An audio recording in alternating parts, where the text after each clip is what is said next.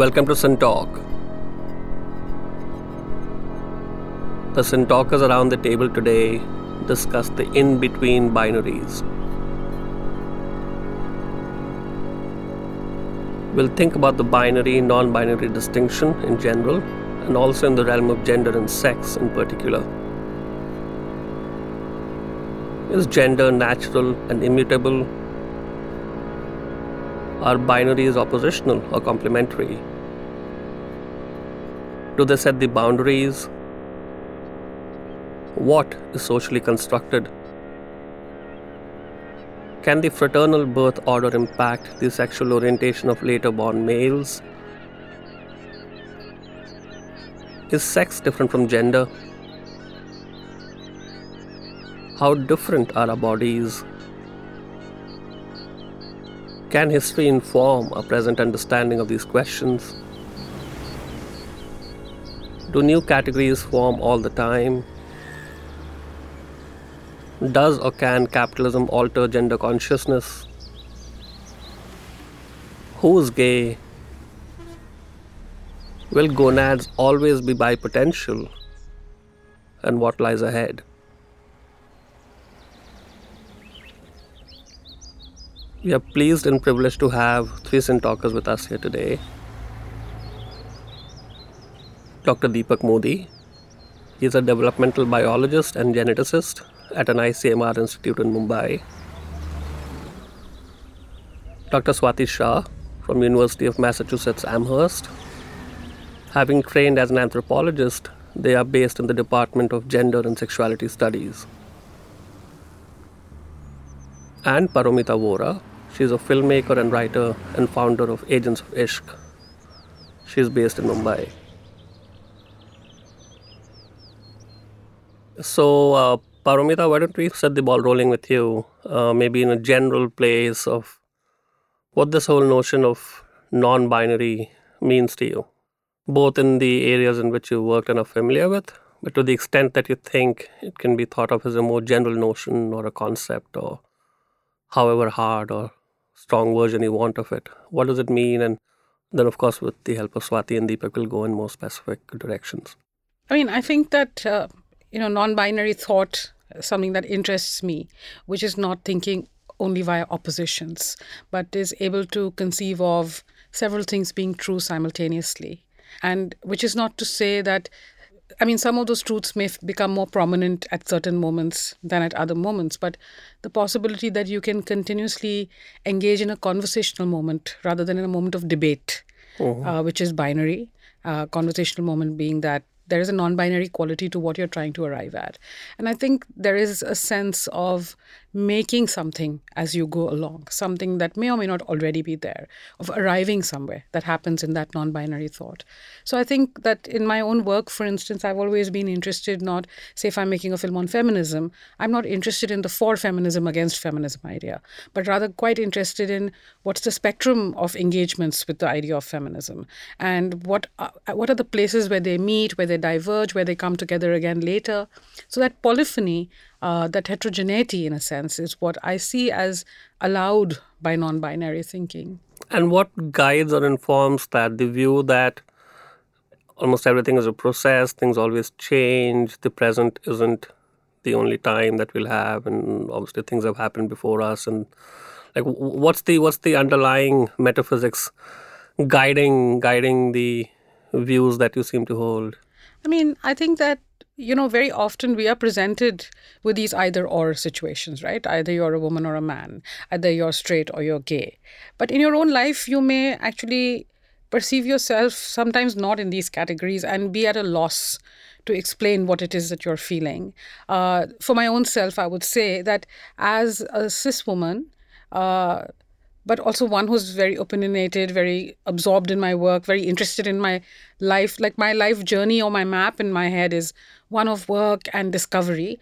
And it's not about finding a partner and being coupled up or those sorts of things. So when you're outside that normativity, you become kind of disallowed of femininity, right? So for me, to reclaim that idea has been quite a struggle, and it has been an insistence that you can be this feminine or femme type of person and be all of these things. So I think it may produce itself in so many contexts this need for the non-binary. But I also think that we are given this choice between the private and the public all the time. And I don't feel persuaded by that, but I always feel persuaded by like three-part structures.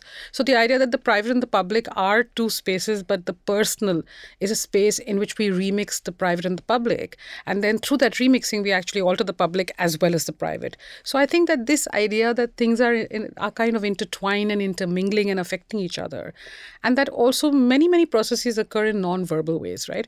Like I see the binary way of thinking as being very related to the empirical and to generalizations and categorizations where I don't have to translate you in any way. You present yourself as already known, and I can just sort you and then figure out where you belong, what to do with you, etc. But actually, this So you process mean the individuality or the uniqueness or the idiosyncrasies are somehow... or maybe the mystique of each human being, right? Yeah. Like what I can possibly be. So I think that there's a lot, right? Like what is non-verbal in us and how we communicate ourselves. What else we can be besides what we are. So I'm personally very interested in some very open frames like pleasure, glamour, which are not very easy to define. And is this mode of being, or at least framing, somewhat lonely, or you think there is a need for, if not like major club memberships, but at least some sense of belonging to maybe other people, humans who might feel the same way? Like, is that there, or this is somewhat more individualistic? Well, I think that, it's definitely a spirit of adventure that informs this kind of thinking at one level. The willingness to discover what lies instead of having to know where you're headed. Yeah. And I think that, yes, it is lonely at one level because sometimes it is not seen as discernible. Sometimes the things that you do or say may not really fit into any category, so they're considered to almost not be there. But it's also true that there are several people who think like this. Yeah. So I think as you walk down that path or you wander in that forest or you play in that garden, as you would like to put it, you always encounter the others. But then is that followed by wanting to say that this is this brand of feminism or any other ism, and therefore this is like a group of sorts, or not really? No, I mean, I personally don't think there is a need to say that. And I think that instead it's interesting to look for those inclusive frames which you can come in and out of, right? So even if I say the term agents of ishq and the word ishq, which is not very categorizable. Is it sex? Is it love? Is it desire? It's actually a very commonplace word in the popular because there's millions of Bollywood songs, but it's also a Persianized word. Right. So actually it allows different people to make its own meaning. And they are all on a kind of even plane relatively insofar as they make a meaning out of it. And their meaning is as valid or invalid as anybody else's. So I think nothing cancels anything out. Let me put it that way. They're all kind of there in an interplay. I may not take all of it. I may not absorb all of it. I may not find all of it interesting. But I don't have the need to invalidate it, right? So I think that these frames are interesting because one thing I find is that, A, they are revelatory, of course. Something you didn't think about manifests itself because it says, hey, I belong here too. So these frames of belonging, I think of them more as like kinships. No? There's a kinship that you find with ideas or ways of being or a color or something. And fandoms are like that, right? Fandoms are kinships of just extreme love and adoration of, it's a kind of bhakti kind of a sense, right? So I think that there are many existing non-binary frames in this world. And citizenship is not necessarily that kind of a frame, no? So citizenship is from another way of thinking. And I also do feel like both ways of thinking do coexist. I mean, I don't believe like the binary is totally invalid either. The binary exists. It keeps, manifesting itself. And maybe... the valence is probably changing, the meaning and the sense in which that thing it too transforms all the time, the binary, as you're saying. Yes, I agree. But I think the binary is useful in binary contexts. There are some worlds like accessing rights, legal systems. There are certain systems of legibility where the binary applies a lot. You may actually travel in that world for some time, but you don't want to be stuck traveling only in one dimension, I think. And none of us do. None of us do travel only in one dimension. Where are you on this, Swati? What is the non-binary for you? And given that you've thought about this in both an academic sense and otherwise, how has this idea come to be? Like, what's the history of this notion? Because, one could sometimes think of it as an oddity of the current time, but that's probably not the case. So inform us on this, and what is gender, what is sex, what is binary, what's non-binary. It would be very helpful to have you not defined this, but at least help us appreciate how you think of them? So I think the concept of dualism actually came to mind as Paromita was speaking, because I almost think of that as a kind of quality verging on a fetish of the Western philosophical tradition. Dualisms abound within that tradition, particularly, dualisms like good, bad, heaven, hell, good, evil, and Mind, body. mind, body. Absolutely.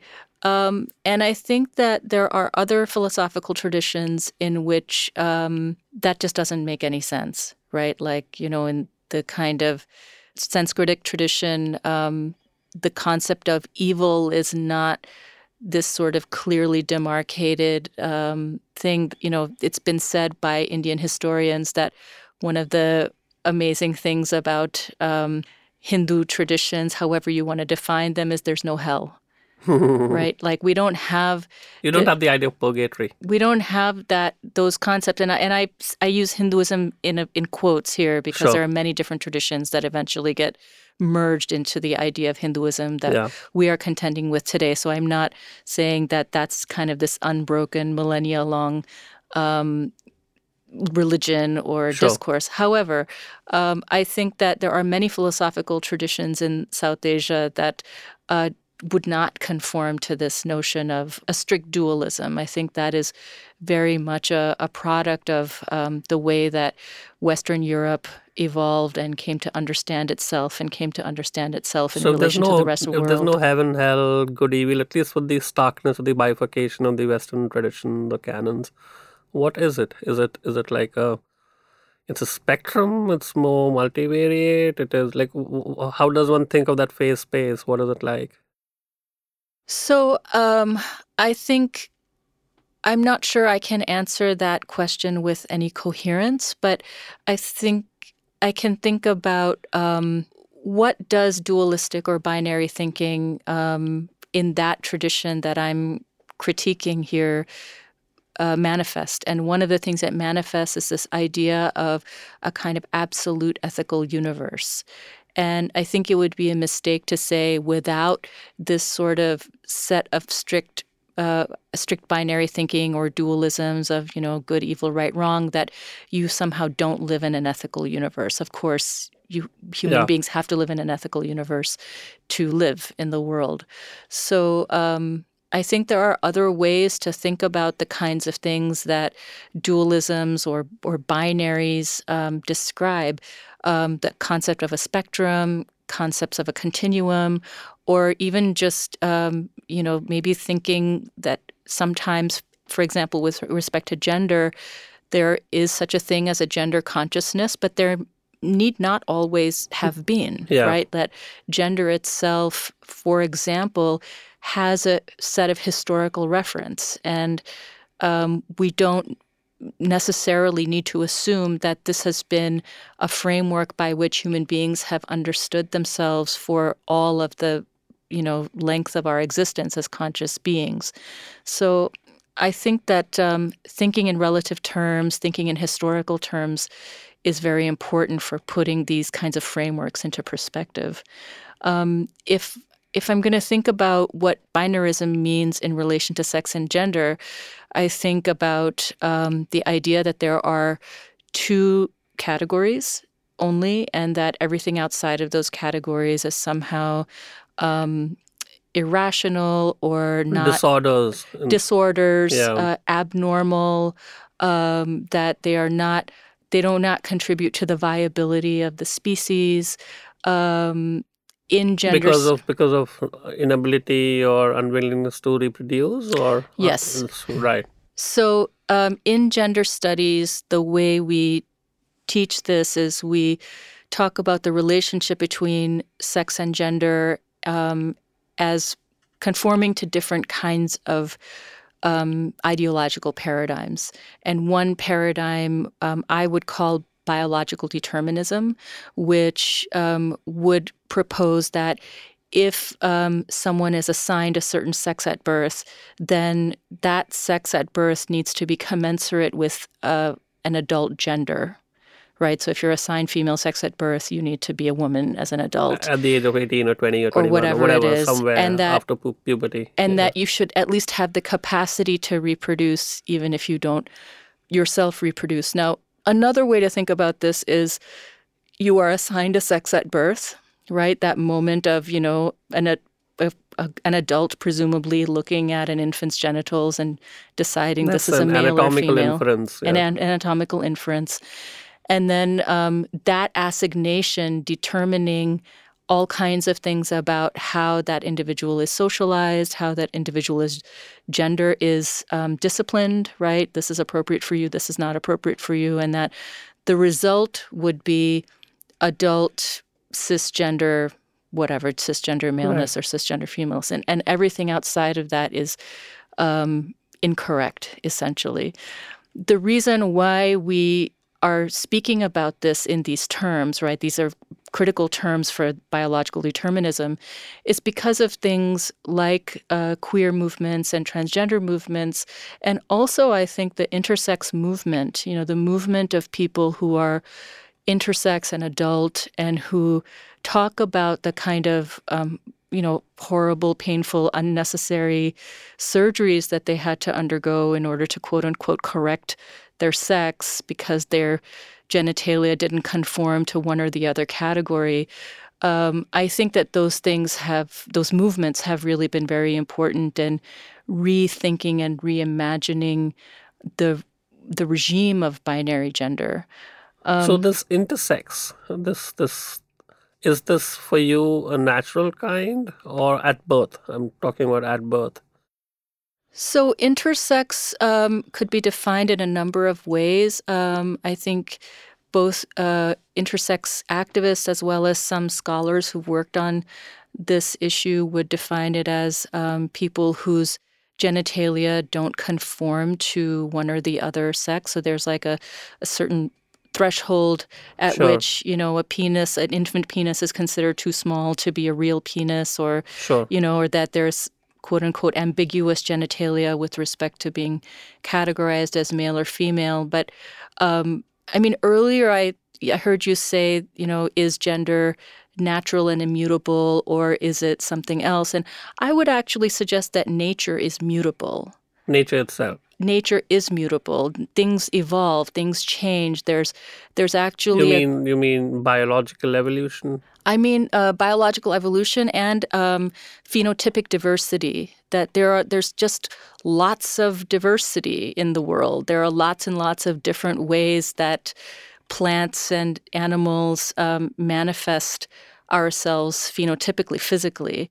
In that context, I see things like binary gender and binary sex as historically produced frameworks to understand the physical form.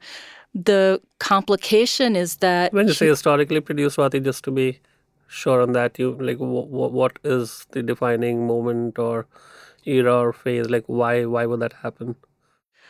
Well, I think it happens in different places at different points in time.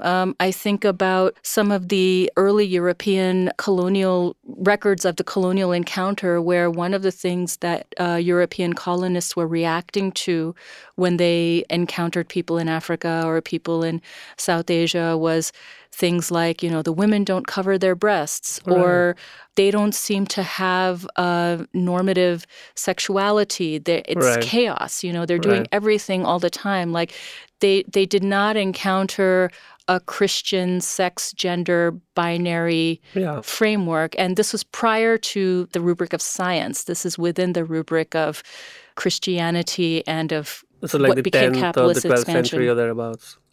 I think a little bit later, in fact. But, I would say that this happens in different places at different points in time. I would take seriously the fact that in much of the world, for a long time, human societies were not necessarily organized according to binary gender. So when I say historically produced, what I mean is... human beings as... So primarily colonial encounters, primarily some form of Catholicism or whatever, at least that kind of worldview or approach. some combination of these factors? I think it's very complicated. It I'm would be sure. difficult for me to say this Draw is two why. lines, of course. But I think the point to make is that, for me, is that I think it's good to dislodge the idea that binary gender is a Immutable. fact of human existence for all time. Yeah. Which is not to say that we don't have bodies that don't have genitals and that we don't have reproductive systems and so on. But I mean that binary gender has not always been the rubric by which we have understood one another and Would you say categorized one that there another. are two dominant phenotypes, What do you mean? like male and female? Of course, there are others.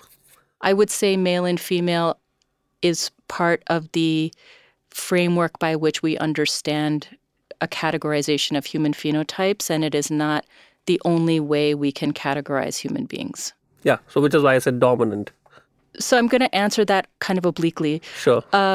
I think one of the things that people who talk about socially produced categories often get misunderstood as saying is that there's no such thing as a physical world, and we're just, all, I tell you to be some way and then you're going to be that way, Yeah, right? you just decide. It's a form you just of decide. Take it from a menu. It's like it's a very agentative kind of an act of will. Voluntarism. Yeah. That's not what we're saying. What we're saying is that human beings are social creatures and that we need the social in order to develop physically. Like our brains need interaction. We need stimulus in order to develop. And that stimulus includes a system of for lack of a better word, punishments and rewards, Sure. right? You're like kind of taught, don't put your hand in the fire. Yes, have this thing that tastes sweet. Like there are lots of ways that we reinforce certain behaviors and we prevent others. And that process of socialization also creates certain physical proclivities in our bodies. So, we're very much embedded within the social world, but Sure. it would be a misnomer, I think, to say that some things are purely biological and others are purely social. These things kind of go together in ways that are deeply enmeshed. What is socialization for you, Deepak? And we'll obviously go to the biology stuff that you know better. But this obviously from the time the sperm and the egg meet and they become a gamete or whatever, and the development happens. The time that a baby comes to the world, is there socialization happening prior to birth? Apparently there is. Okay. Apparently We'll touch that. fetuses and gestating creatures do get some signals, which is different than is a fetus alive or not, which is not something I'm addressing. What is socialization for you? So that's kind of difficult for me to answer because, from a biologist's perspective, socialization means several things.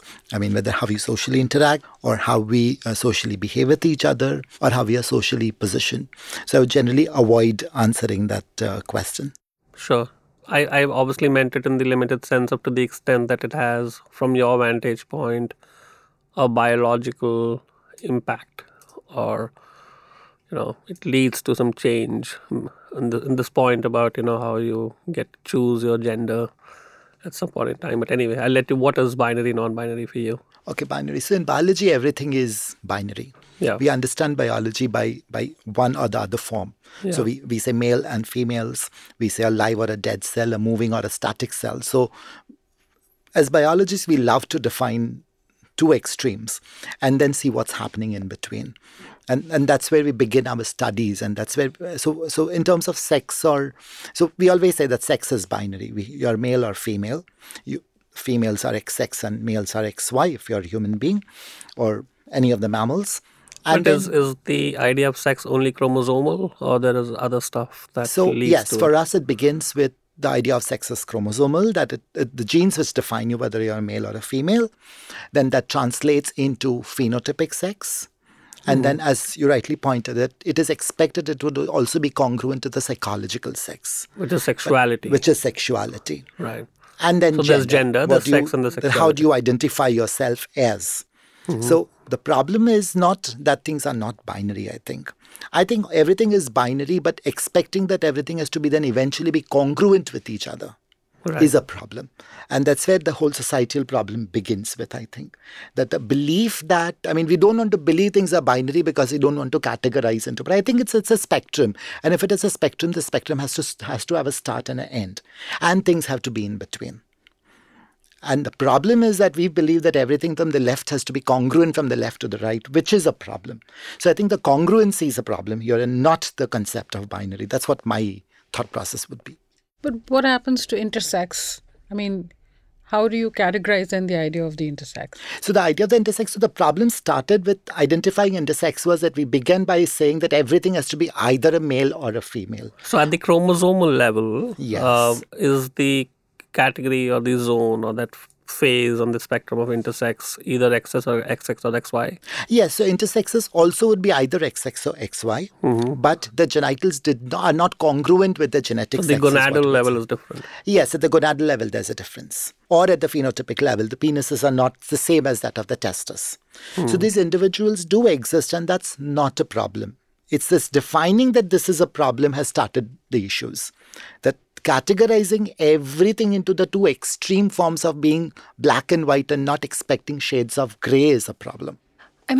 I think it's interesting to hear you say that because I think it's making me think about the critique we often make in feminist studies, gender studies, that expectation of congruence is actually an ideological expectation that props up a gender system in which every human being is expected to reproduce normatively, right? That kind of expectation of a heteronormative society is actually what produces this idea of what's normal and abnormal. I'm speaking from the lens of Foucault's history of sexuality and, the kind of idea that there are ideological regimes that maintain the status quo, that they're hegemonic regimes, so people participate in them. They're not like somebody's not telling you be heteronormative, but it's produced as normative and people are trained to try to reproduce it. And that system also requires an outside. It requires non-normative others. And it requires this idea of congruence in order to function. Oh, definitely. But if you also look at reproduce, evolution means, that survival of fittest and the ability to reproduce has been evolutionary. It's not just restricted to humans. Every species wants to reproduce so that it continues. So whether it's E. coli and bacteria to fungi to whatever, as soon as sexual reproduction began to bring in the entire spectrum of genetic diversity, and the requirement to reproduce is fundamental to any innate living being. We cannot disregard the fact that just because reproduction is to be put on us and therefore we need binary and therefore we need congruency. Deepak, can the intersex reproduce?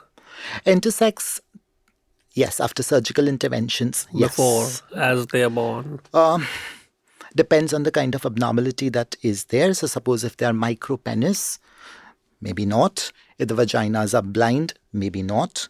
And also needs, the gonads sometimes form, but they do not sustain in that phase because the rest of the system is not then in place. I think the category, if one may use the word that Swati is referring to, is the category which is phenotypically male or female at birth or in early childhood.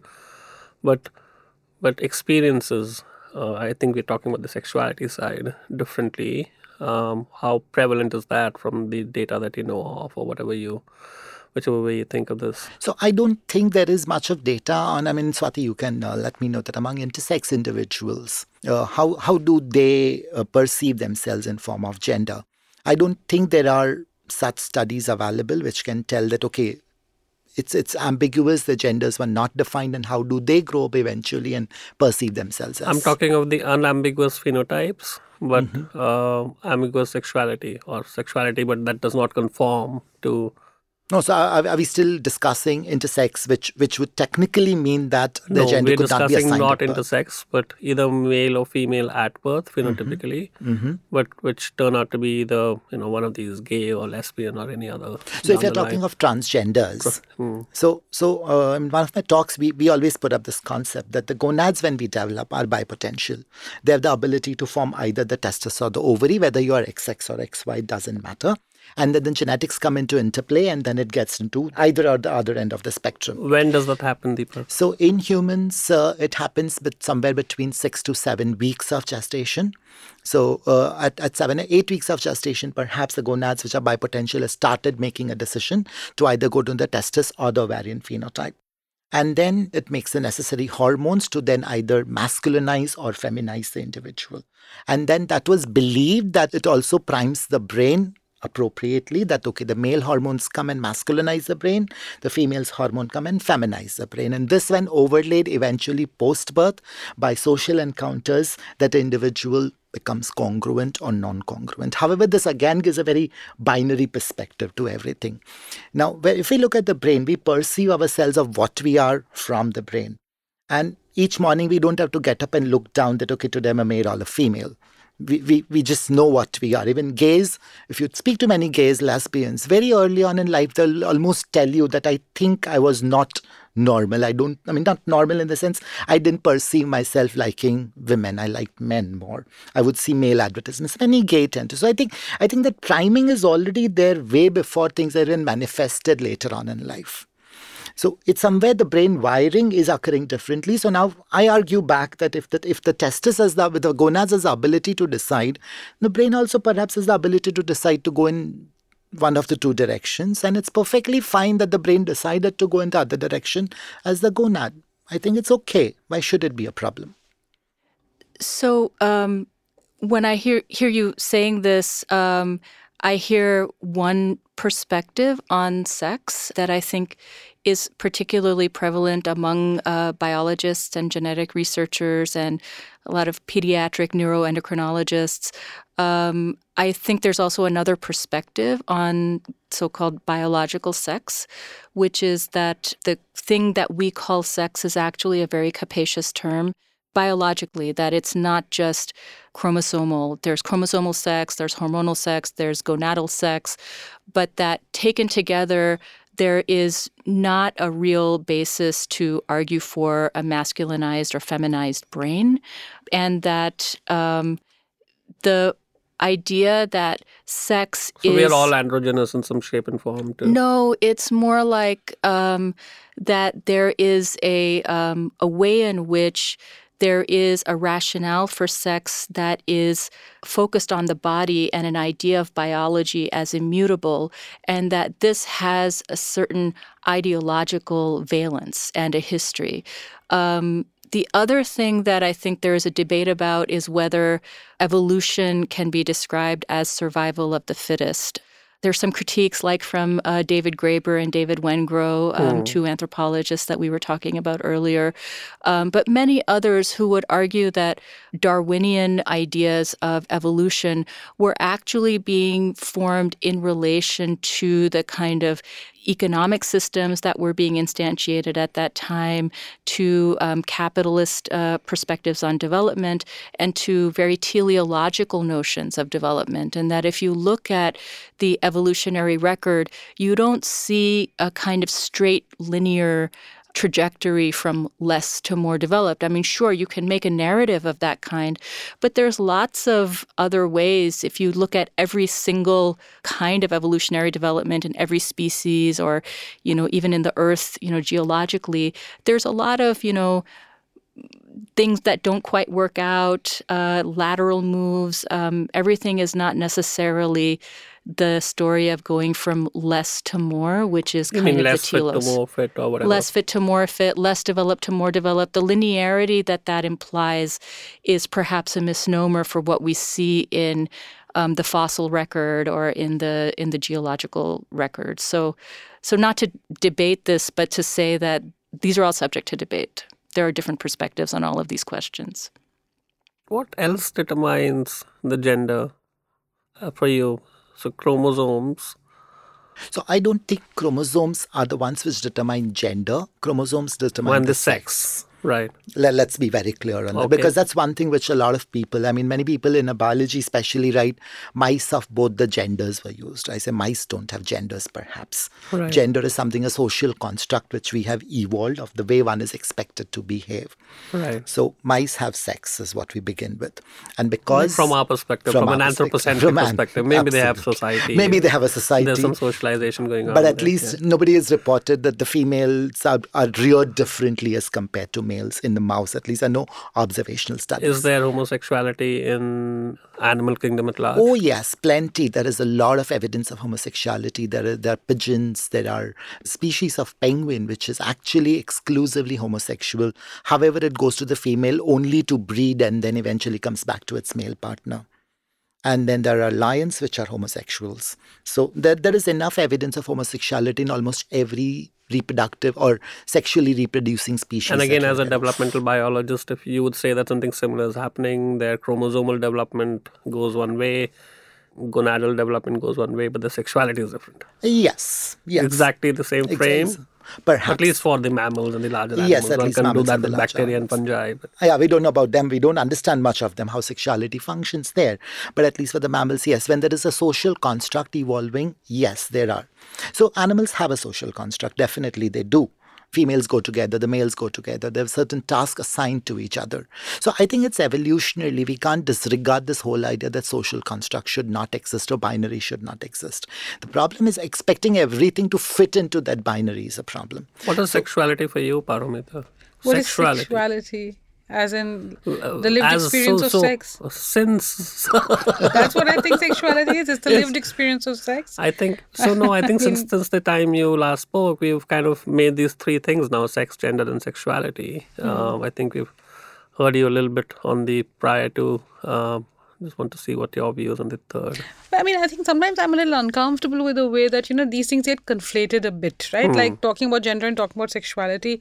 Yes, we talk about them together. There are departments of gender and sexuality, and we understand that we are doing it also to query these social constructs of what is determined by so-called nature as being unchanging, and what is created in response to certain historical moments and processes, right? And that's as true of sexuality. But the history of desire, let's say, or the history of wanting sex and practicing sex is always non-binary, in my opinion. Like, it doesn't actually... So it might be very interesting to think about all the spaces in which non-binariness actually prospers, which is a little bit an extension of what Swati is saying. In fact, right? in the way you describe it, it makes me think that the space of sexuality is the most non-binary.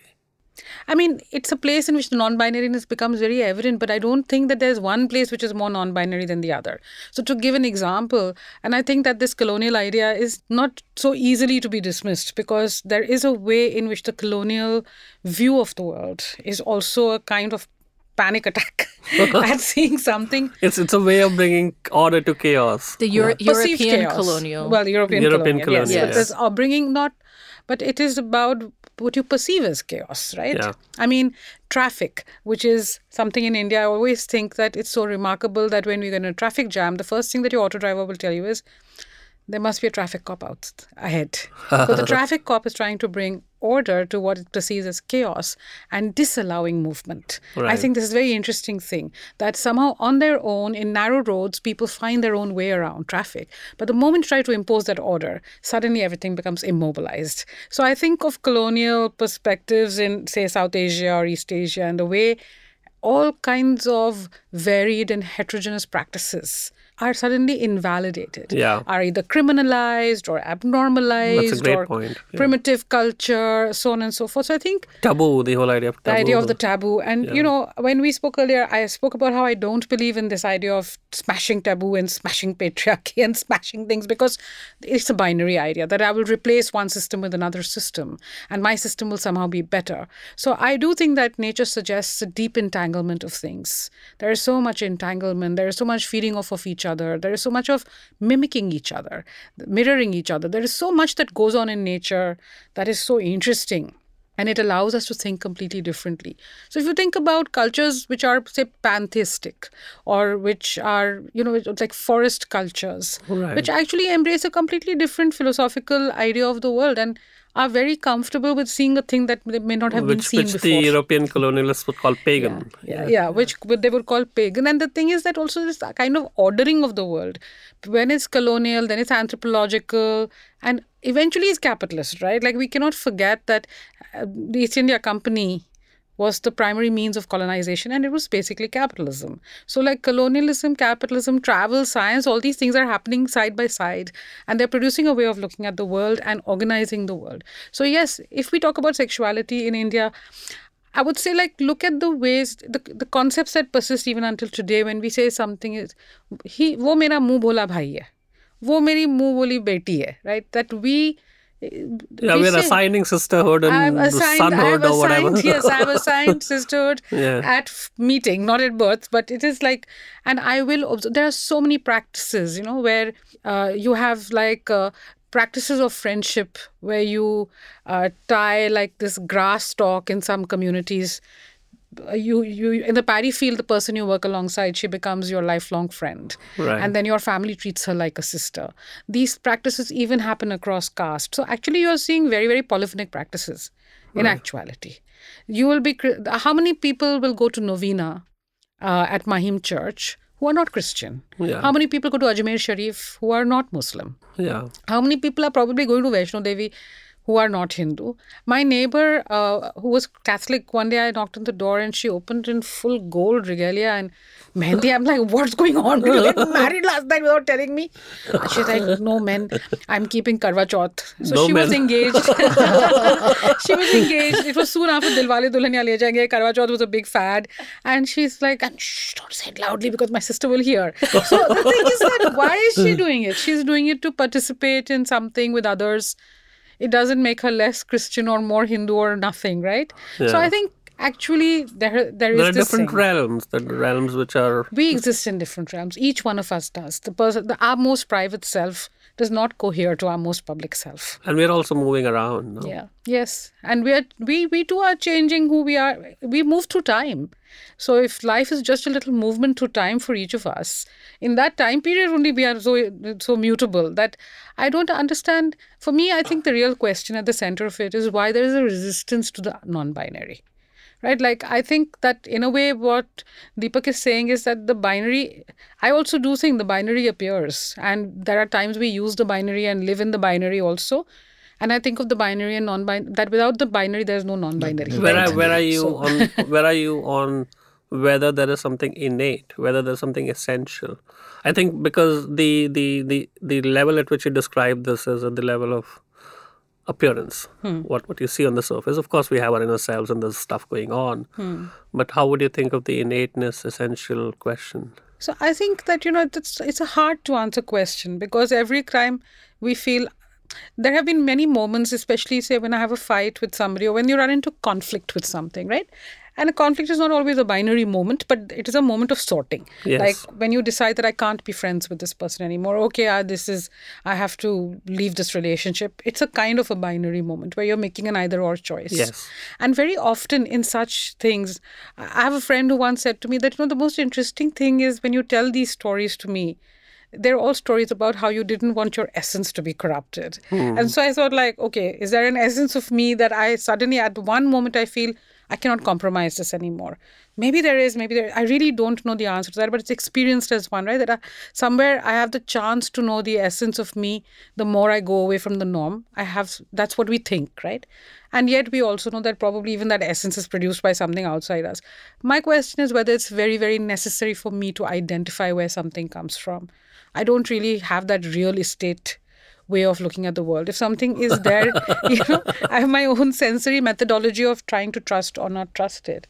So I think it does. But I want to just tell a couple of things that I have learned, because at Agents of Ishq, we do not mandate. It's sort of prescriptive side about sexuality, right? Like, we are not saying there's a good sexuality and a bad sexuality. We're just saying it's experientiality of sex in your life. And so whether you're monogamous, whether you're polyamorous, straight, asexual, bi, whatever it is, your experiences are. What is asexual? asexual people who feel that it's not necessarily natural that you want to have sex. Right. So, and Is of that course, okay, Deepak? Yes, perfectly fine. The sex centers decided not to do anything, and that's fine. Yeah. But asexuality is very interesting because people feel they may also shift in their lifetimes and no longer be asexual. Within asexuality, there's gray sexual and demisexual and many gradations. So it's an interesting, I think of it as a very philosophical kind of concept to question the idea of is sexuality just a very unitary experience for everybody, which it's not, right?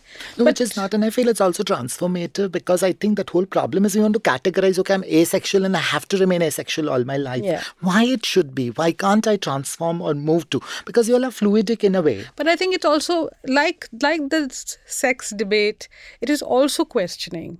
Is there a definition of sex which is very related to intercourse, or what we've now begun to call naked sex? Like when we have these conversations, then we start trying to find the word. And then finally we are going with okay, you don't want to have naked sex with everybody, but there's erotic content in many relationships. Right. Is that eroticism sex or is it not sex? Right. Right. So these questions vex us because they also lead to categorization of relationships which are valid or not valid and which therefore deserve ethical treatment or don't deserve ethical treatment. And institutions like marriage and this and that. So well, that's why. Even you continuously hear stories like, it was just a WhatsApp relationship. Yeah. But there was an intimacy, right? So, Yeah. But now I can pretend that intimacy wasn't there because actually it's not part of whatever frameworks are currently available to us. So I think that what I've seen when you start opening up this experiential way of looking at things, people tell you very interesting things. So a couple of things that one person who wrote a story which I love about being kinky and discovering their kinky was they didn't know. They had different sexual experiences when they were growing up. They were a man who had sex with a boy in their class, and they were always the one who was penetrated. And when they would sleep, they would have dreams after they had sex of having sex with their best friend who was a woman, but the woman was penetrating them. So they were like, why do I have these dreams?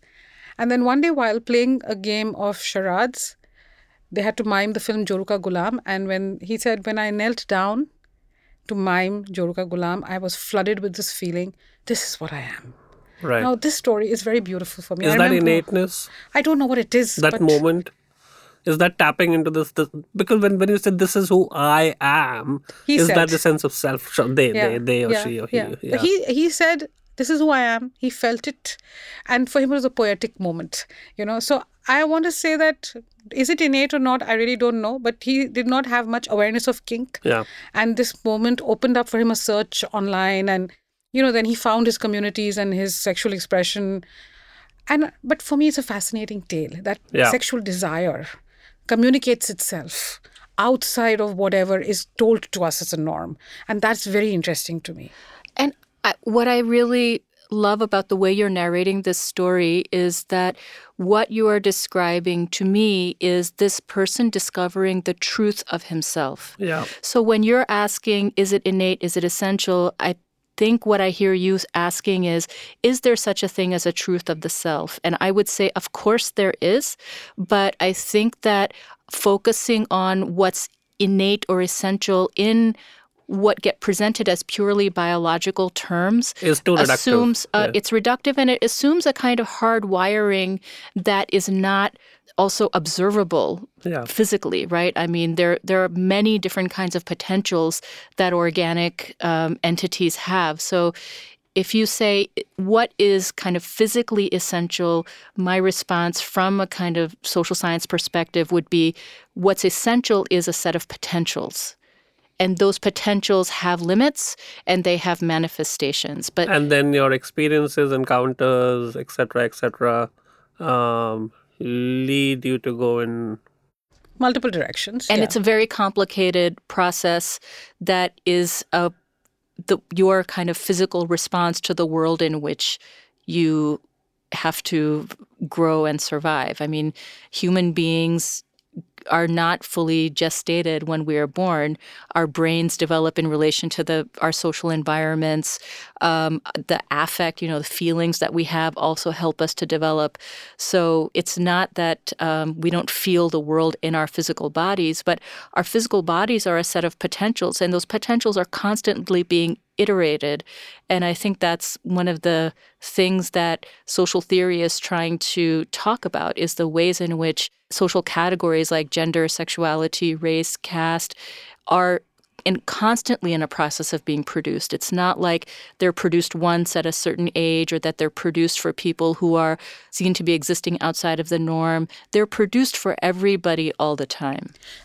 Can I just add something? Like when you ask the question, is something innate? What I'm almost sure is it verifiable, right? No. Or is it because I'm just wondering if some of these questions that we ask, like where we want to know for sure. I think, so just so that you convey what I ask. When I say innate, I mean, is it at least some kind of a semi-destination? So I would say another way of thinking fluid? About it. Yeah. So another way of thinking about it is that there's an aspect of ourselves which is prosaic.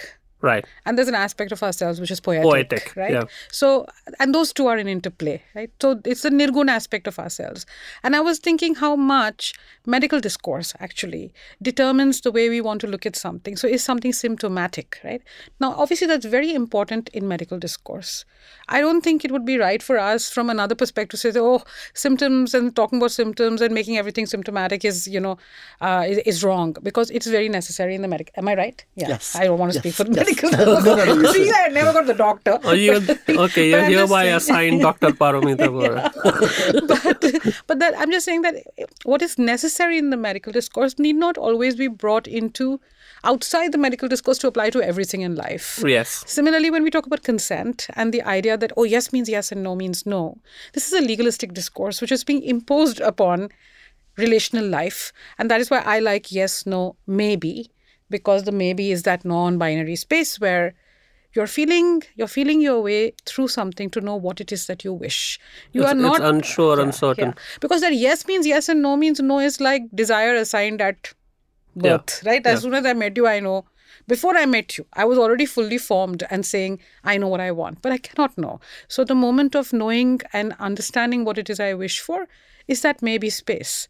It could lead anywhere. It could lead to a yes, or it could lead to a no, or it could remain in the maybe forever, or simply dissipate into the universe. We don't know. So I'm saying that a legalistic discourse becomes very hard in lived life, but it's very necessary in legal life. And when we are speaking about rights, we want it. We don't want to do away with it. Yeah. But just that it is sometimes applied and to make other things fit into itself.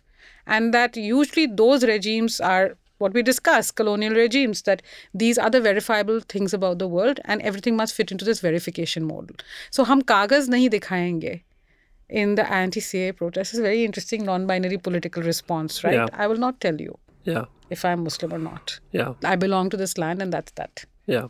Are there, going to your realm, Deepak, if one were to think of this male, female, these two categories while recognizing the non-binary space, are there other implications of that? Are there other implications of this bifurcation of the phenotypical states? Are there diseases that happen to one side or the other? Are there other manifestations? Because one is just trying to understand how thin or thick that notion is. Is that how? Yes. So medical science to a large extent up to now had been severely flawed by believing that sex is binary and rest of it is everything sex neutral. So we don't say, like as you rightly said, that is there a male brain or a female brain? You said there is not enough evidence. And there was similarly same applied to the liver, that is there's no male or female liver. And that as a consequence has led to a lot of issues in medical sciences. For example, the ability of women to metabolize certain drugs is very different as compared to men. Outside of the reproductive organs? Outside of the reproductive. These are not hormonal pills. This is a sleeping pill, let's say, for example, Ambien. The women's metabolizes slower than men. And all the clinical trials done up to now, whatever drugs each one of us in this room take, have always been only and only tested in men, believing that they'll apply to women equally, because everything was thought to be sex neutral. And now it turns out that that's a big problem, because now the woman was dosed with amount of drug, which was okay for a man, but now she's sleeping much longer. She drives home or she drives to office and creates more accidents because she's more prone. The drug is still there in her system. So believing that things are not binary, believing that there is nothing sex beyond the gonads is a problem. Because in the medical science, for example, women are more susceptible to autoimmune disorders. More men have cardiac arrest. But if a woman has a cardiac arrest, it's far more lethal to her. And I would add to that I think part of the reason for that is cardiac arrest is seen to be a male illness, that there just haven't been large-scale studies on cardiac arrest among women. A lot of times, cardiac arrest doesn't look the same in women as in men. It looks like indigestion and is misdiagnosed. And I think it's interesting that you bring up autoimmune issues because in the book, The Body Keeps the Score, which is a book about trauma in the body, I think that book actually has a lot of lessons for the ways in which human bodies absorb the world differently. And in relation to things like stress. Right. So stress is a chemical that's released in our bodies, right? Cortisol is released in our bodies. Our adrenal glands are involved. The amygdala is involved. So that stress response, actually, if that stress response never stops, like if you're always stressed for whatever reason, then you're susceptible to autoimmune. Because of misogyny, because of the gender binary, because of racism, you then are kind of carrying the effects of that physically, and you are more prone to have autoimmune disorders. It's not iatrogenic. It's not because your body is somehow flawed and just prone to having autoimmune issues. It's because in this case, the causes would be social, systemic rather than entirely biological. Well, it would be that enmeshing of the social and the biological. I think there are enough evidences to say that the way the genes metabolize in the woman's body are very, very different than man. And it's innate because remember that all of these genes which are made, the proteins which are made by the nucleus. The nucleus has to fold in a certain way, and the way nucleus folds between a XX and a XY is very, very different. The folding is very different. So I would say it's a debate. I would have a different perspective. There is evidence. There is scientific evidence. If you look at papers, there are clean evidences to say that male brains and female brains, XX and XY brains to be more specific. In societies which are non-patriarchal, somewhat equal, and so on. Forget a society. They don't if you do take those fetus. kinds of comparative studies. No, and they also fetus. assume from the beginning that the binary sex regime is the normative regime that doesn't have to be tested. They just apply that framework to things like the human brain. I'm not convinced that there is such a thing as a male brain and a female brain. And I would refer to the book Brainstorm for some of this critiquing of the idea that exists. So you think that there is no XX and XY? Of course there's XX so if and there XY. Is an XX and XY, but what I would disagree about is the knock-on effects of that, the kind of explanatory power that chromosomal sex has. I think in some ideological frameworks, chromosomal sex has a lot of explanatory power that it doesn't merit. I think it's a very reductionist approach because it's the genes which decide a lot of other things, right? I mean, we believe that our genes decide our skin color. So that sounds like a reductionist approach to me. We decide the genes decide our skin color. We decide the genes what they do to us. The genes metabolize what drugs we are having. The genes gives us experiences and how we perceive them. There are enough genes assigned to them. And when these two are very different, I mean, the genes have to be switched on and off. Are there epigenetic yes, factors? And the way they're switched on and switched off is very different, coming to epigenetics. Yeah. That there are things which decide to be switching on and switching off, and the way those decision makings are done is very different between XX and XYs. So it has to translate to something. It can't be simply that we disregard them and believe that this thing just doesn't exist. It's just there to decide whether you're going to be XX or XY, and that's the end of the world. Swati, nobody's deciding anything. People are looking at the scientific research and kind of unpacking it. So it's also absolutely like this is a kind what of we a have critique. Understood today. Science and Technology Studies has critiqued some of the fundamental assumptions of these studies. I mean, for example, with respect to things like whether there is a chemical basis for so-called homosexuality in rodent studies, a lot of those studies have shown to be based on the assumptions of the researcher from the beginning. They're not seen to be kind of emic within, rodent societies or anything like that. Where does, besides references, where does biology come in for you, Swati? What do you mean? What is biology?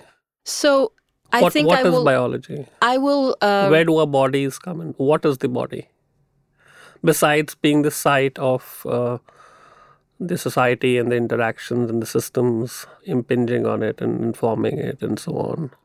So I don't want to be understood to say that the body is irrelevant. What I'm trying to speak from is a perspective that sees the body as enmeshed within social relations that also produce there's a physical manifestation of those social interactions in our bodies. But it is different than saying that there is a bottom line, the buck stops with the body is in some ways a kind of its own force that is not impacted by what goes on outside of it. And that's the place where I would start to have disagreements. Sure, that's fine. Where's this headed? What's the future, Paramita? 1,000 years later, the futurist in you has to turn on her futuristic gene. Right now, I'm not in seer mode, so I can't say. But I was just thinking that, I personally find everything non-binary, fertile. And so not reproductive, but fertile, fecund with ideas, right? So I also think that maybe the way that we talk about sex, gender, sexuality, even the way that we talk about it needs to be non-binary, right? Like I feel we often get stuck in the provability and unprovability of something, whereas really it's in processes of understanding that are underway. Right. So I feel like maybe if we talked about this a little bit differently, then it would lead to something like a kind of a beautiful understanding. How should one talk about it? Well, how does one talk about it? I think we're always trying to find out whether it's correct or incorrect. Right. Like that's often the gaze that we are bringing to everything. And actually what we're saying is that it's unfolding. And that we're understanding that what we thought was correct before is maybe not an absolute truth. Right. I don't think this is a very difficult thing to understand, actually. But I feel there's a lot of resistance when it comes to sex, gender, and sexuality because if we feel it's innate. We have been brought up over a long period of time to believe this is us. And it is actually a paradigm shift. So we are scared of that paradigm shift. So we are often trying to somehow bring it in control. But I think that maybe if we didn't do that, we would understand a bit more. That's what I think. So for a second, for thought experiment purposes, let's not think of the non-binary and think of just the two extremes. Do you think there's such a thing as a man and a woman and they have innateness, those ends? Actually, I must say I don't feel that innateness. Maybe that's the thing that, even though I feel like men, broadly speaking, I'm saying how I experience it. That though I feel that broadly speaking, I will say, men behave this way. And I'll make, of course, certain statements that I feel I've observed repeatedly in men, right? Men mansplain or men tend to see the world in this way. And they could have been socialized over many, many centuries and by their own mothers in the childhood and so on. Or their fathers. And everybody else. And everybody else, yeah. The whole world. And then, absolutely. Of course, Deepak might tell me that, the brain also has a lot to do with that. And so it's influencing some of the ways they process what is happening outside. And that interplay of body and world is, of course, going to be present. How can it not? But at the same time, I don't know. I think that you see a variety of those innatenesses is what I'm trying to say. It's not as if all men behave the same and all women behave the same or feel the same. That's all. So there's already presence of the non-binary in the binary is actually what I'm trying to say. So, extending this question, I was just thinking that you said a very nice example that, there is nothing called as innateness, but there is a innateness, which is just contradictory on its own. Do we believe that innateness has to be static and just the same throughout? No. Perhaps not. I think at this point, I have something innate in me which might change. So innate is not necessarily fixed. Innate is, that's what I think, that innateness is not. But today, I have certain innateness in me. This is what I identify myself as, and this is what I am today. I don't promise it had to be the same tomorrow. What's the future, Deepak? Where is this headed? Basis what you know of scientific research, basis what you hear people like Swati and social theorists and other perspectives, and to the extent you think about this, where are we going on this binary, non-binary question distinction in the long run, on the arc of when we're all gone, 500,000 years? And obviously, it's unknowable. Obviously. No, I think I like her perspective. I don't think I care to know about it or I care to imagine. And of course, my lens is heavily biased as a biologist. Right. So, of course, my biology... I love evolution because the best part of evolution is it's unpredictable. Right. It's not predictable, and that makes things very, very beautiful. And that what brings in newer and newer perspectives, newer and newer things in him. I mean, we never evolved. I mean, when there were dinosaurs, nobody even thought there would be humans. Nobody even thought that there would be Neanderthals. So we have evolved ourselves over a period of time, and I think we will continue evolution till whatever time exists. There's all this fascinating research. Well, I don't read that much about science, but like how the evolution of flowers and dinosaurs is intertwined, and that flowers actually led to the creation of humans, right? So now I found this is an amazing thing to read, that it appeals to the poetic side. It appeals to my poetic side, no doubt about it. But it also, actually, that entangled nature of entanglement of nature, the entangled nature of existence, I think is interesting. I think the word entangled is interesting, because even in some of what Swati is saying, or being a bit more forceful about, is this trying to locate it all in this one body, which is like standing here in 5 feet 8 inches and this weight or whatever, and everything is here. That's probably a somewhat more unentangled view of the world, and there's lots flowing in and out, and there's this world, and there's flux, and there's past and present and future, and all kinds of organisms, and we're not just us, and there's like bacteria and whatnot inside us, and there's gut, and so like millions of things going on. And given that there are all these organisms and all this time and all these ideas and randomness and everything else, it is probably an impulse reaction to this reductionism, and it's understandable. And it's obviously what you're saying is understandable as well. So that's the fun thing. Where are we headed, Swati? I know the answer. I just refuse to share it. No. No, who knows? We'll give you a gift voucher. Yeah, really? Thanks. I want the gift voucher anyway. So I guess I would start by saying I think men and women are real. I think that when people identify as male and female, or as men and women, they are expressing a truth of themselves. It's not untrue.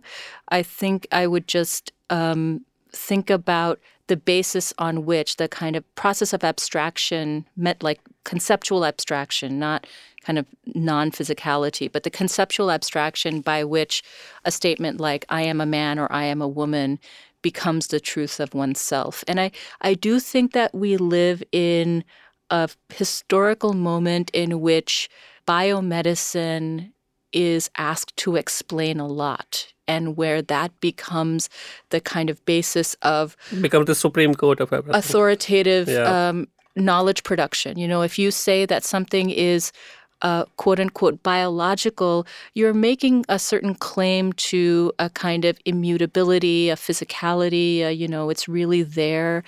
And my hope is that... And as though that entire epistemological enterprise and biologists are somehow not human beings, and that they know that they have a perspective. No biases, and real scientists don't think that. Real scientists that I know that there are limits to what biomedicine can explain, and that there's lots of mutability, and that results can vary widely, and that people are kind of trying to put their heads together to come up with a best estimation that is almost completely correct. But there's always a margin of error.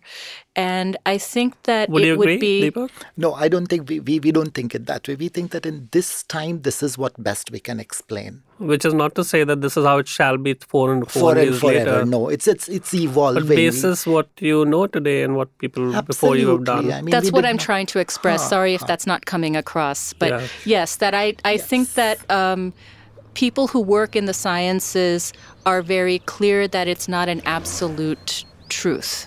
That's what I'm trying to say. The teleological end, it's converged, fully resolved. You know, that it's the best that we're doing with the tools that we have, and that those tools will evolve, and that it's not a kind of absolute truth-telling machine, right? That truth never changes. And my hope is that in the future, we all become true scientists, that we all understand the relationship that the physical world has with the conceptual work that we as human beings have to do to live in it. So by the science dictionary, we don't say we are in search for truth. We say we are in search for facts. But then you interpret them and you say, this is the fact for today. yeah, With new tools coming in, with new those technologies. facts become untrue. Yes, we retest Some of those them. facts become untrue. Some of them become untrue. So several years ago, we always believed Earth was flat. And then we evolved ourselves and said, no, Earth is round. We believed that everything moves around the Earth. Now we say that things move around the sun. So it's a perspective which comes. So we don't ever say that this is the truth. We say this is the fact for today. I think the question is whether sometimes non-scientists have an impulse. It could be an artistic impulse, aesthetic, whatever, poetic, that this doesn't sound right. Maybe something else is true. Now I don't know molecular biology, whatever the domain is. This is just instantiation. And sometimes there's an impulse about something else, and maybe science converges or goes towards that, and sometimes it doesn't. So that's fine. I think the world is messy, but that's a good note to end this on. Thanks to all of you for making it, and look forward to having you soon again. Thank you so Take much. care. Thank you. so Thanks much for for coming. inviting.